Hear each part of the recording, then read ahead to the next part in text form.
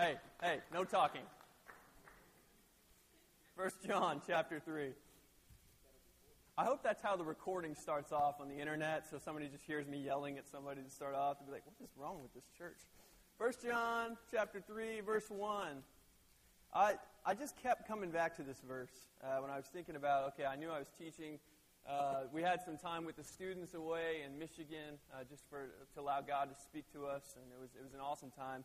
And I just cannot get away from this verse. And so we're going to kind of use this as a starting point. It says in 1 John 3, chapter 1, and I really invite you to, if you don't have a Bible, to find one around you, because I'm not putting it on the screen. You're welcome. How great is the love the Father has lavished on us, that we should be called children of God. Let me read that one more time. How great is the love that the Father has lavished on us. That's not just kind of meting out love, but He's pouring it out on us, that we should be called the children of God. And I kept reflecting on this passage, and normally what I like to do is to go to like a chunk of Scripture and just kind of walk through each part of it.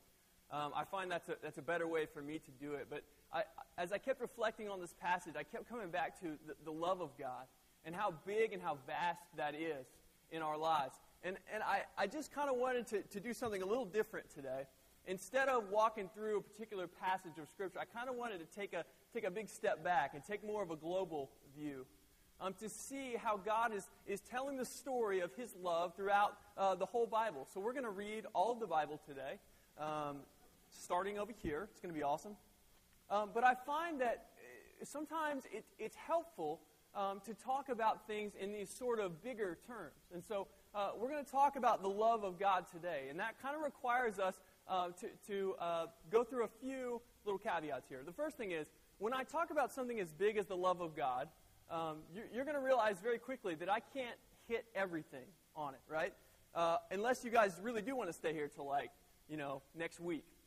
We're not going to be able to talk about all of it. And so I kind of like to think of it like this. If you were to ask me what time it is, you would probably say the answer that is appropriate for where you are. So if you ask me what time it is right now, I'd say, well, it's 10:40. And that's what time it is here. But if you were to say that it's 7:40, somebody would say, well, no, it's not. Well, actually it is. It is somewhere, right? It may not be 10 or 7:40 here, but it is in California, right? And so when talking about the love of God, I'm going to hit a couple time zones, but I can't hit all of them. And so if you walk out of here saying, well, he didn't say anything about that, well, yeah. But that doesn't mean it's any less true. And so we're going to talk about something that's kind of big and kind of hard to get a grasp around. But I find that God, sometimes it's helpful for us to take a step back. And so I want to look at the story that we're telling here.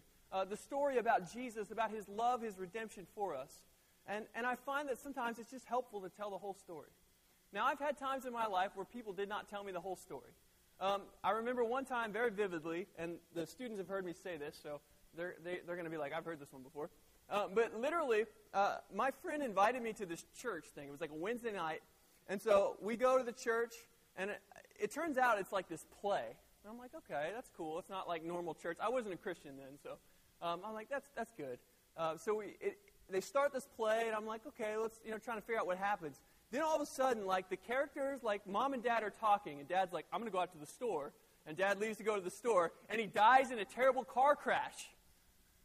And then it's like devil, looks like Darth Maul, appears from behind the curtain and rips this guy and takes him to hell as he's screaming. Now, I didn't know the Lord then. And at the end of this, they said, does anybody want to accept Jesus so that doesn't happen to them?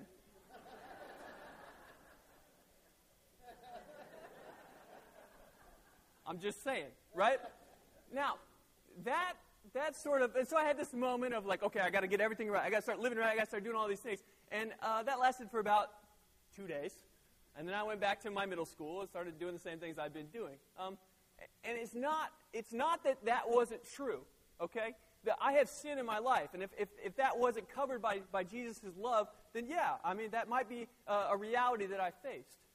But was it the whole truth? I'm not quite sure. And so I find that when telling the whole story, it's helpful to begin at the beginning. And so we're going to go over to Genesis chapter 1. That's to the left, all the way to the left. I usually encourage the use of the table of contents, but I hope you know where that one is. Genesis chapter 1. I'll let you guys get there.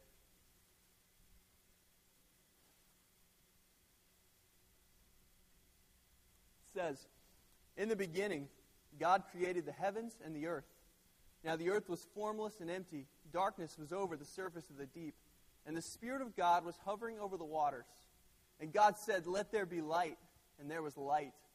God saw that the light was good, and He separated the light from the darkness." And so the Bible starts off with this poem. It's not some scientific account of how the world was made. It's a poem, and there are refrains. And the Lord saw that it was good. On the first day, He separated light from darkness. He separated land from sea. And so the first picture that we have of this God, He is speaking worlds into existence with His words. Now, this would have come directly in the face of other sort of primordial myths about how the world was created, other cultures that existed around the time that this was sort of crafted, would have said that their God subdued the chaos, that He somehow was stronger than the other gods, and thus was able to create the world, that the world was created out of conflict.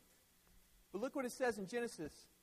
It says the Spirit of God was hovering over the surface of the deep. That phrase, the deep, can also connote something like chaos. But there's no struggle here.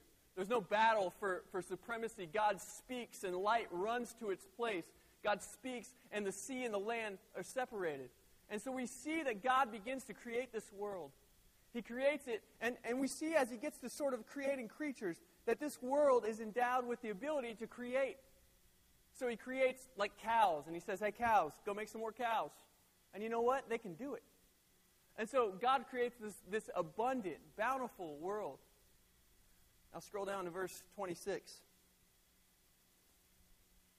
It says, "Then God said, 'Let us make man in our image, in our likeness, and let them rule over the fish of the sea and the birds of the air, over the livestock, over all the earth, and over all the creatures that move along the ground.'" Verse 27. "So God created man in His own image. In the image of God He created him. Male and female He created them. God blessed them and said to them, 'Be fruitful and increase in number. Fill the earth and subdue it. Rule over the fish of the sea and the birds of the air and over every living creature that moves on the ground.' Then God said, 'I give you every seed-bearing plant on the face of the whole earth and every tree that has fruit with seed in it. They will be yours for food. And to all the beasts of the earth and all the birds of the air and all the creatures that move on the ground, everything that has the breath of life in it, I give every green plant for food.' And it was so." And so God's creating, He's creating all these things. He's like, "You think that's good?" And He keeps saying, after everything He makes, He's like, "Oh, it's good." And He's like, wait, I got one more for you. In verse 26, He creates man. He creates man in His image. And now I want you to notice a couple things about basically the way that God formulates us. The first thing is, God's not like the Greek gods that kind of, they may be supreme, but they kind of are far off. That God is close. He is near. If you read Genesis 2, we see that there's a garden. And that God is present in the garden. And that He is with the people. I encourage you to read that at some point. But there's proximity. The second thing is that God, like the world wasn't created and then just made to be this static place. God gives the people that He creates some things to do, right? He says, "Hey, why don't you go ahead, you can tend the earth. You subdue the earth. You rule it. You're in charge of my creation. You're the crown jewel of it." He says, "Rule over the fish and the birds and all that stuff." And He says, "That is your job." And so at the beginning, there's work. Some of you guys are picturing heaven. You're like, "All right, I'm going to sit around and eat cookies all day." Maybe not. Maybe not. But God gives them a task, something to do. He tells them to increase in number. And so just like the rest of the world was endowed with this sort of ability to create more, God tells man and woman, He says, "You can create more." And it's interesting that the first sort of, one of the first things that we see in Genesis, if you meet Abram, in Genesis chapter 12, what's wrong with Abram and Sarah? What can't they do? They can't have a child, right? And so one of the first things that God overcomes is this sort of barrenness. But He invites them. The third thing he tells them to do is to eat their vegetables. You notice, if you read later in Genesis, God sort of gets fed up with man, and he's like, they're living a little too long for my taste. Why don't you guys go ahead and eat meat? All the vegetarians rejoice. But I want you to see, in verse 31, it says, God saw all that he had made, and it was, what's that word? How good was it, though? It was very good. And there was evening and there was morning the sixth day.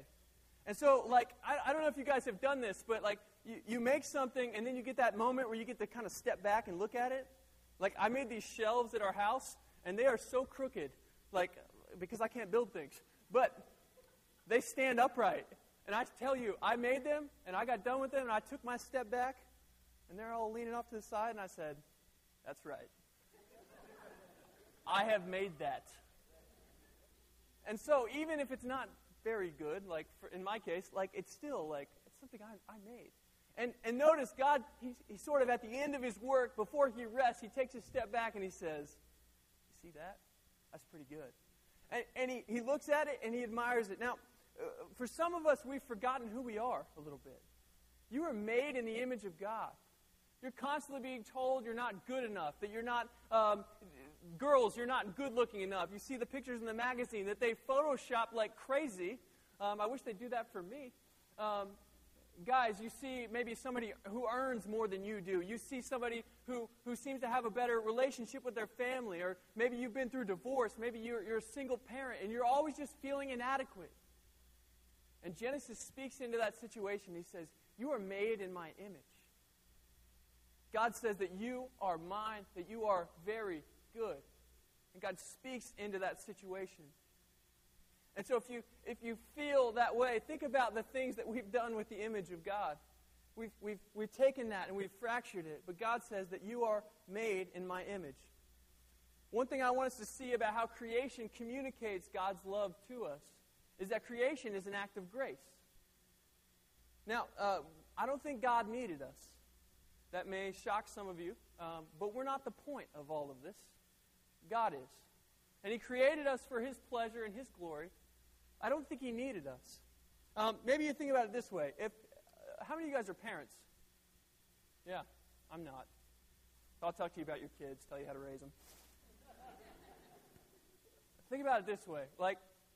Some of you guys have made the decision to have children. Think about it. If you were deciding to have children, and somebody told you, and they were like a prophet, they could see the future, and they're like, look, that child that you create is going to put you through hell. You're like, yeah. All you guys are like, huh? They're going to break your heart. They're going to do things to betray you that you cannot imagine. Living with them is going to be so very difficult. And the question would become, would you do it? And so God, who we've seen, he speaks worlds into existence with just a word. He says, let there be light, and there's light, seems to know a little bit about what's going on. And so we're going to look at the fracture, the fall here in Genesis 3 in just a moment. But those of you who are familiar with your Bibles, you know that it doesn't take long for it to go wrong, right? I don't know that God was surprised by this. I don't know that he was shocked. 2 minutes before we started church today, my stupid guitar pedal stopped working. Now, that was a surprise to me. A little annoying. Kind of frazzled me. I don't think that's what happened to God. I don't think God sort of drives the ambulance into the situation and says, okay, how can we fix this? God probably knew it was coming. And so creation becomes this incredible act of grace. He's going to make you and me, and we're going to betray him constantly? Yeah, let's do it anyway. Because my love is big enough. And so I would say that creation is an act of grace. But also see that God's love is an incredible risk. That if we want to love like God loves, if we want to be like him, that he risks everything. And we're going to see that fleshed out a little more here in a minute. All right, now we're going to jump over to Genesis chapter 3.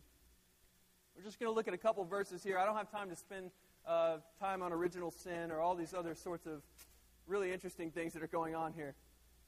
But Adam disobeys God. Now, I want you to notice something about the garden. God says here's everything that I've made. Enjoy it, tend it, work it, name the animals. He gives them all this permission. Tells them not to do what? One thing. Now, we think of God as just like, well, he's got all these rules and he wants me to live this way and all this. One thing he tells them not to do. The garden is a place of permission. God is a God of permission, not prohibition. He says, I give you everything that I have made to enjoy, to give me glory and honor. Just stay away from this. And, obviously, knowing yourself, knowing myself, we can't stay away from that. But in Genesis chapter 3, the fracture, this good world that God had created, is introduced to us. We see kind of where it all has gone wrong. And we see that there's this condition that is begun here. Verse 9, God asks, where are you? Again, we've kind of already covered that God probably knows where Adam and Eve are. But he says, where are you? And then some people have interpreted, after Adam and Eve ate the fruit, that he says, where are you? Kind of like, well, where'd that get you? Verse 15. We see that even in the midst of Adam and Eve's betrayal, that God is promising redemption. And this for many scholars, is viewed as the first prophecy about Jesus in the whole Bible. Genesis 3:15. It says that he will crush the head of the serpent.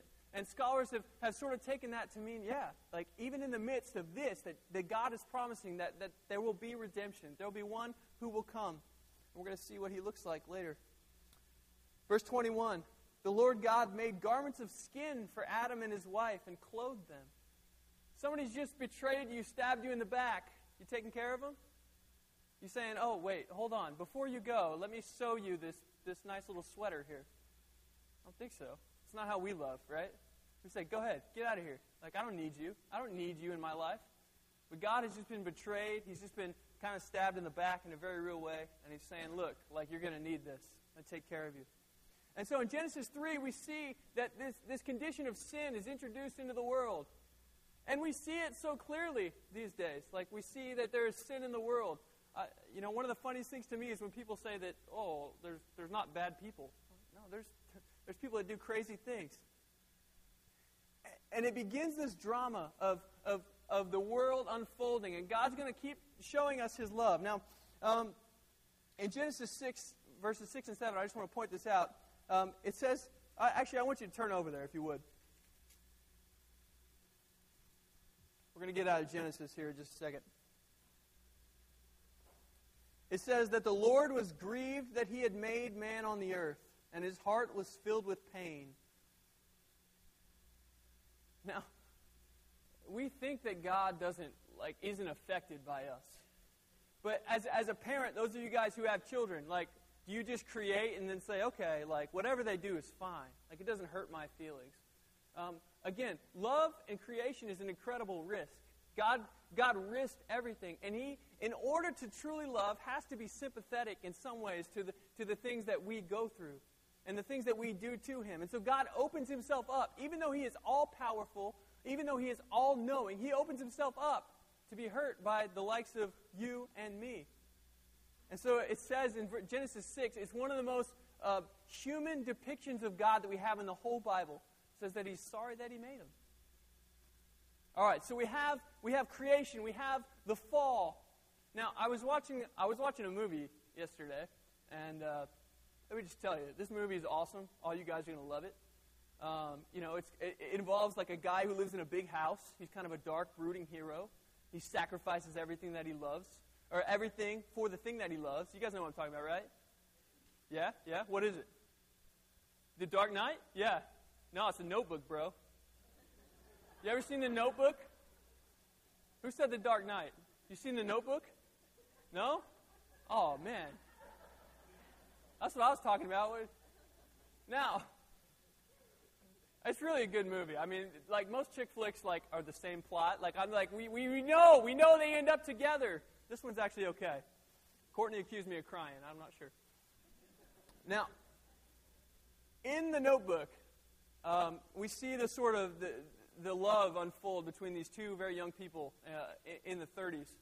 And you see how their life progresses. But the story kind of unfolds in two different eras. Because you're watching what's happening in the 30s, And then you're watching what's happening like 60 years down the road when they're older. And in the later scene, when they're older, the woman has Alzheimer's. And what the guy does is he just goes to her in the nursing home every day, and he reads the story of his love to her. And he reads it hoping that she would remember. And so often she's hearing the story of her life and just kind of like, oh, this is such a nice story. I like this story. But it's her, and he's trying to remind her that this is what happened. This is how we loved one another. And so we see that. God kind of does this with us. It's so beautiful and it's so awesome. But we've forgotten who we are. We've forgotten that we were made in God's image. We've forgotten that He endowed us with His ability to create and to rule. And He's reminding us. And that's what we see in the Old Testament, is that God is reminding us of His faithfulness. He's reading the story over and over again. And we see it in Exodus. When God takes the people out of slavery, He's reminding them, I am the Lord who brought you out of Egypt. But He's reminding them, He's saying, this is who you are. You're not what everybody says about you. This is who you are. And so Noah reads to Allie. He reads to her every day. And he even says, like, he'll go get his medicine. The nurses all know him, and he just says, today's the day. And so we see that the fall sort of breaks this beautiful harmony, this peace that God has created. And now God has promised that He's going to do something about it. And so this is where we're going to turn. We're going to make a big jump over to John chapter 1. If you haven't seen The Notebook, especially you guys, manly movie.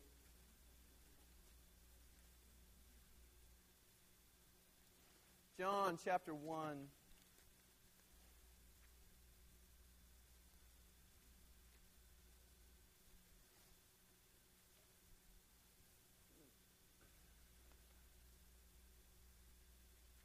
All right. In verse 1, John writes, in the beginning was the Word, and the Word was with God, and the Word was God. The beginning was what? So what did God do to create the world? Speaks. And now John is reminding us of that word that He has spoken. Now look down at verse 14.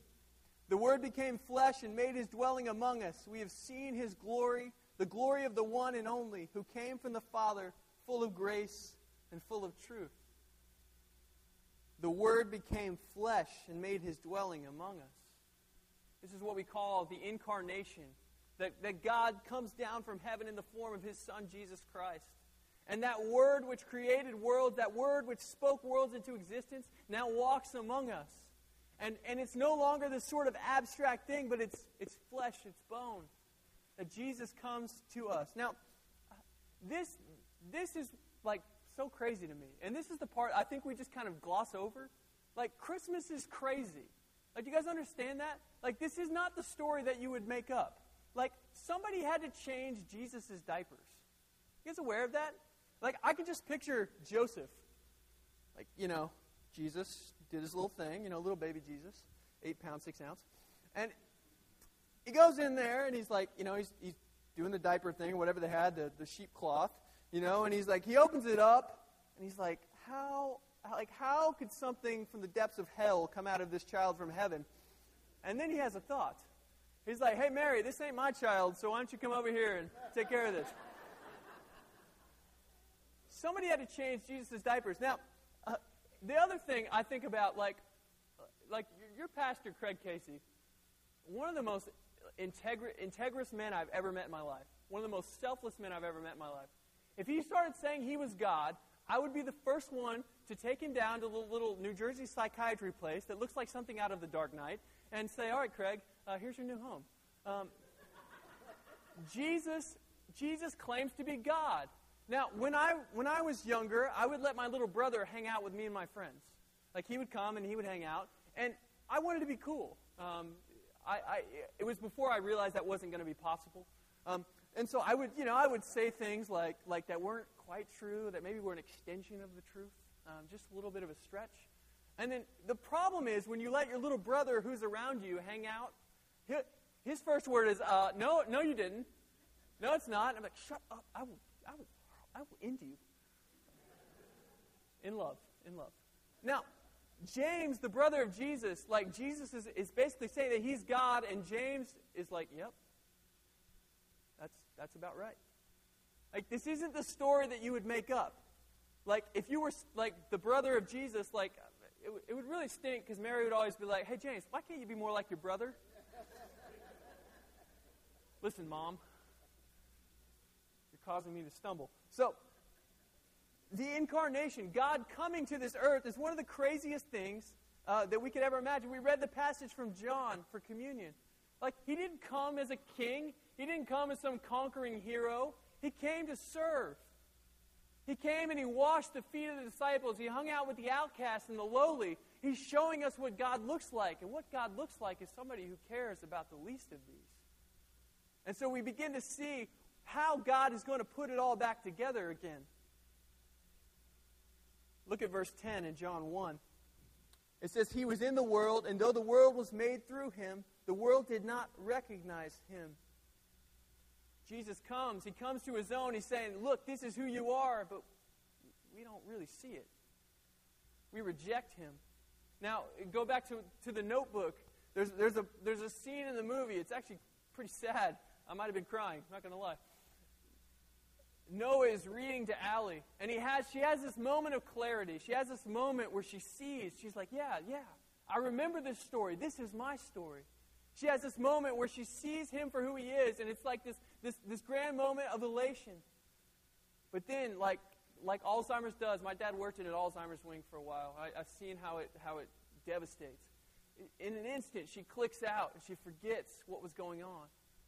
And this moment of joy and this moment of remembrance becomes this moment of terror for her. Because she doesn't know who Noah is. And she's like, who is this? Help me, help me. And Noah sits there and he just weeps. And he cries because the worst thing about Alzheimer's is sort of the way that you reject the ones that you love, that you forget the ones who love you the most. And so John 1 chapter 10, verse 10, Jesus comes to his own. He's reminding us, he's reading us the story, and we reject him. I want to read just a couple of passages about what Christ coming means for us. I'm just going to kind of skip over these. You guys can write them down if you want the references. Hebrews 2, 17 through 18. He was made like us in every way. He was tempted. Hebrews 4, 15 through 16, he's able to sympathize with our weakness. It's interesting, C.S. Lewis writes that the only man who ever really knows what temptation is fully like is Jesus, because he's the only one who resisted to the end. He says somebody who gives in to temptation doesn't really know what temptation is, but somebody who resists is the one who knows what temptation is. 2 Corinthians 8, verse 9, he became poor for our sake, that we might be rich. Philippians 2, 6 through 8, though he was God, he made himself nothing, taking the nature of a servant, humbled himself, and became obedient to death, even death on a cross. Jesus Christ comes into the world to show us that the world that God made is good, and that it's still good. Him taking on flesh and blood cuts out all the stuff, all the conjecture about who God is, and Jesus says, no, if you want to see what God looks like, he says this in John so often, I only do what I see the Father in heaven doing. And so Jesus trades his glory. In John chapter 17, he prays. He says, God, restore me to the glory that I had before the beginning of the world. He trades that glory that was so rightfully his in order to come for us. Like the incarnation is crazy. I mean, God in the flesh. And he reminds us that the world that I made and called good is still good. But the problem is, there's still sin. Jesus coming into the world doesn't negate the sin that's going on. And so, as we've touched on, sin is this condition that seems to keep repeating itself. And so what is God going to do about this? Because God has promised that he will punish sin. Right? Like God doesn't say, okay, like everybody, you get a get out of jail free card. It's all good. We're cool. We'll hang out later.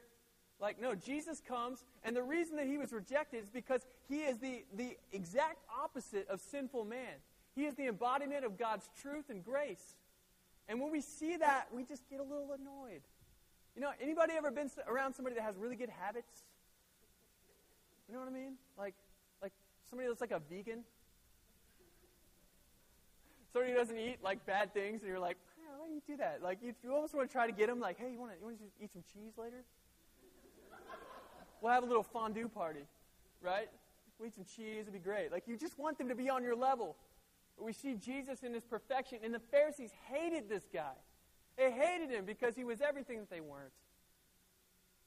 We still have this problem with sin, and how is God going to address this? 2 Corinthians 5:21. So God shows us his love through creation. He shows us his love in the fact that he came. He's the God who came for us. Then we see in verse 21, it says, God made him who had no sin to be sin for us, so that in him we might become the righteousness of God.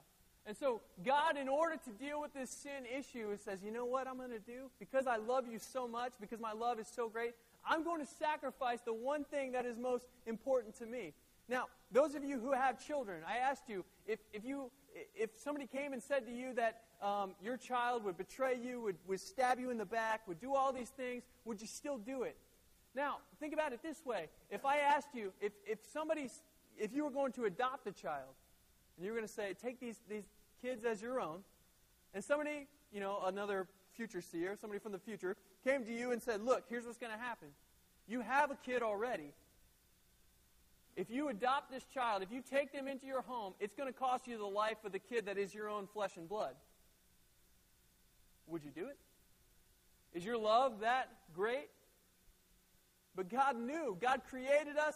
He put up with us. And he knew that eventually it was going to have to come to a head. And that Jesus Christ was the only answer. And so he sacrifices the thing that he loves the most. Now, don't mistake. God doesn't just send Jesus to the wolves and say, okay, let me know when you get back to heaven. It'll be cool. We'll have a party. God doesn't do that. God suffers with Christ. He's intimately present with Christ. And in fact, the only moment where he can't be present with Christ is when Christ becomes sin for us. Psalm 22 is what's quoted by Jesus on the cross, and he yells out, my God, why have you forsaken me? Where are you? Is basically what he's saying. And so Jesus, at the moment of his greatest need, God can't be there for him. I want to read you a quote. It's Jürgen Moltmann. He says, to understand what happened between Jesus and his God and Father on the cross, it is necessary to talk in Trinitarian terms. The Son suffers dying. The Father suffers the death of the Son. The grief of the Father here is just as important as the death of the Son. The fatherlessness of the Son is matched by the sonlessness of the Father. And if God has constituted himself as the Father of Jesus Christ, then he also suffers the death of his fatherhood in the death of the Son. Now, all that is saying is that fathers, you know this. Like if your son or your daughter was killed, are you just going to passively be like, oh, that's terrible? No, you're going to grieve. You're going to wish that you could do everything in your power to stop it. And you know what? God had the power. Jesus even says, look, you have no power over me. If I wanted to stop all this, I would call down the angels from heaven and they would come. But God, in the hour of his Son's greatest need, withholds. And it's not because he's some far-off father. It's because he loves you and me so much that he's willing to sacrifice the thing that it was most precious to him, his Son, Jesus Christ, in order that we might have new life in him. Emil Brunner says that the cross reveals that God is infinite in love and holiness. God doesn't just cancel sin in the sense that he just says, okay, it's cool. No, he pays the price. This is why it's so funny to me when people picture God as this sort of old guy with a beard in heaven, and he's just waiting for me to mess up so he can strike me with a lightning bolt. He's already done that to Jesus. He's already done that. He's already punished sin as much as he possibly can in the person of his Son. He's not waiting for you to mess up because he's already paid for it. 1 John 4, 9 through 10. This is how God showed his love among us. He sent his one and only Son into the world that we might live through him. This is love, not that we loved God, because clearly we didn't, but that he loved us and sent his Son as an atoning sacrifice for our sins. It wasn't fair. It wasn't some great, justice that was done. It was an injustice. But Christ died for us. He willingly went to the cross for us.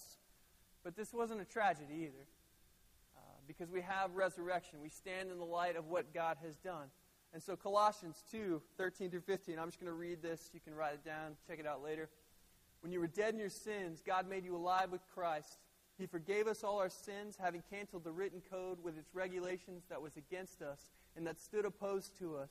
He took it away, nailing it to the cross. And having disarmed the powers and authorities, he made a public spectacle of them, triumphing over them by the cross.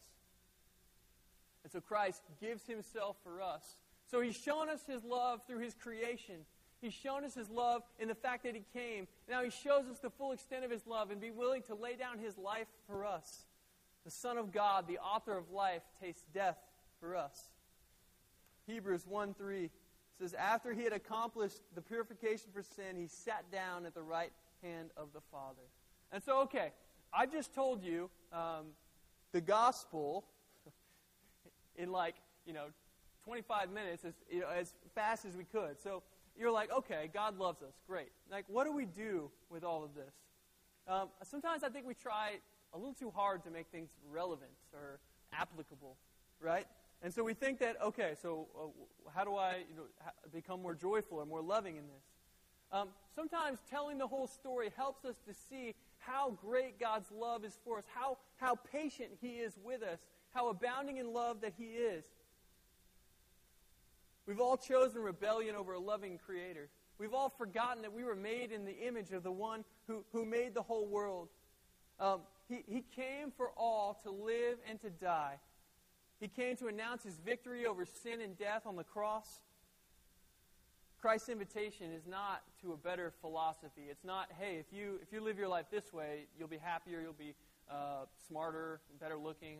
It's not what that's about. Christ's invitation is opening your eyes to how the world really is. At the end of the Notebook, there's another moment of clarity. And there's this moment of peace. And I won't spoil the end of the movie for you, if you haven't seen it, fellas. But there's this moment where there's remembrance. And she remembers who she is. And that's what God is trying to bring us to a point, is that we remember who we are. We remember that God made us. And against the backdrop of God's great love, our sin stands out so great. You see so often people try to start with, okay, what's the gospel? How does it work? Well, I'm going to try to convince you how sinful you are, and then we'll talk about how much God loves you. But I think sometimes against the backdrop of God's love, our sinfulness, our darkness stands out so much more against the light. And so look at 1 John 3:16 as we kind of wrap up here. How do we respond? How do we apply this?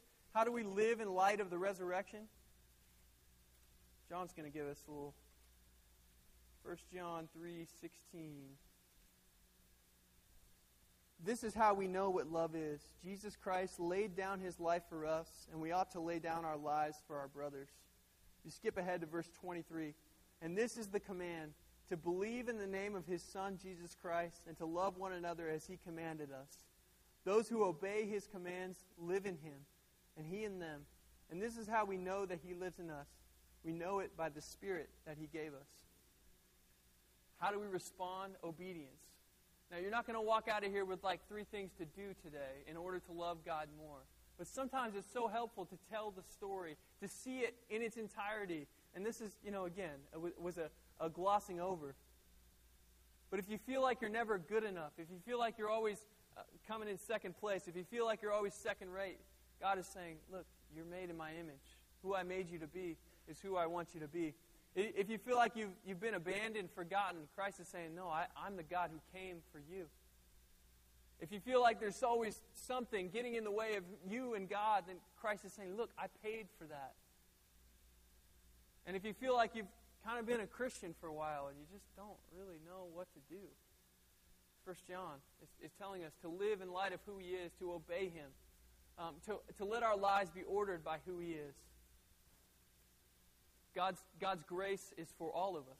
His creation, his incarnation, his cross, his resurrection is for all of us. And sometimes it's just good to be reminded of who we are in him. Let's pray. Father, we thank you for your love in our lives, God. We thank you that your heart is for us, God. Lord, we thank you that you made us. We thank you that you didn't count us unworthy to send your Son, God. And so, Lord, we pray that we could just see your heart this morning. God, I pray that nobody would walk out of here without knowing at least the simple truth that God does, in fact, love them. God, but you didn't leave us the way we were. You sent your Son in order that we might see the fullness of grace and truth. So, God, help us to grow in you. Help your Holy Spirit to lead us, God. We pray that the words that you've spoken through your Holy Bible, God, would speak to us.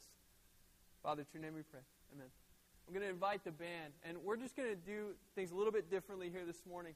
We have an opportunity to respond in worship for what God has done for us.